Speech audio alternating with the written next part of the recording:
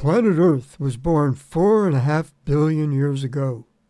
I'd say the newborn Earth was a dead planet, but can something really be dead if it's never, ever lived? The newborn Earth was no way alive, but it was chemically active. Atoms in rocks, in water, in air. Atoms glued themselves to each other, broke away from each other. They sucked up energy. They spewed out energy.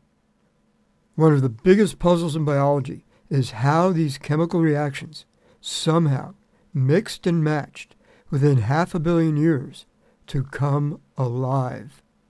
From rocks and water and air, the ancestor of us all, the ancestor of people and plants, bugs and bacteria, our ancestor came alive. We don't know what that first living thing looked like, but we can say something about how that puppy behaved. It liked to run experiments. We all do experiments daily. What happens if I add a bit more salt to this recipe? What does Guatemalan food taste like? What happens if I do this? What if I change the way I do that? That first living organism experimented with everything. How it put itself together, what it ate, how it pulled food from the water around. Life never stopped experimenting. Some life forms put down roots. Some evolved mouths. Some grew wings. Life discovered all sorts of ways to keep itself alive. Life diversified. Over the 4 billion years that life has lived on Earth, the number of different life forms has grown and grown.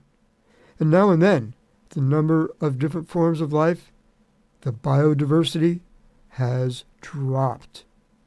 The best-known mass extinction event happened 66 million years ago when an asteroid plowed into Earth, killing off, most famously, the dinosaurs.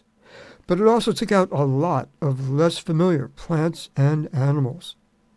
Over the past 250 million years, life has become ever more diverse, more and more different ways to make a living, to keep itself alive.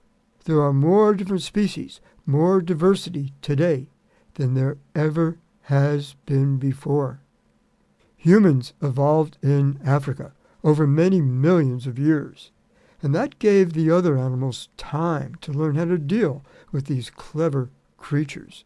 But when humans took themselves to other continents around 50,000 years ago, they came upon animals that had never before dealt with such skillful hunters.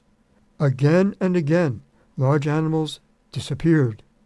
It was the first glimmer of a wave of mass extinction that now appears to be cresting. When we think of endangered species, we tend to think of lions and tigers, elephants and whales, beautiful, majestic animals that we've hunted and trapped to extinction, or at least close to extinction. But we're not losing just charismatic megafauna.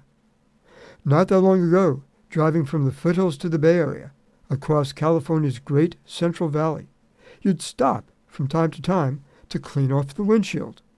The windshield, the whole front of your vehicle, would be slathered with dead bugs, bugs you'd smashed into. Nowadays, a bug-covered windshield is not really a problem. Where did the bugs go? Some of those bugs once pollinated our crops. Could their disappearance have anything to do with the tons of insecticide dumped on the valley daily? We'll talk more about diversity soon. Tonight, note the solstice. Tomorrow, daylight returns. For KVMR, I'm Al Stoller.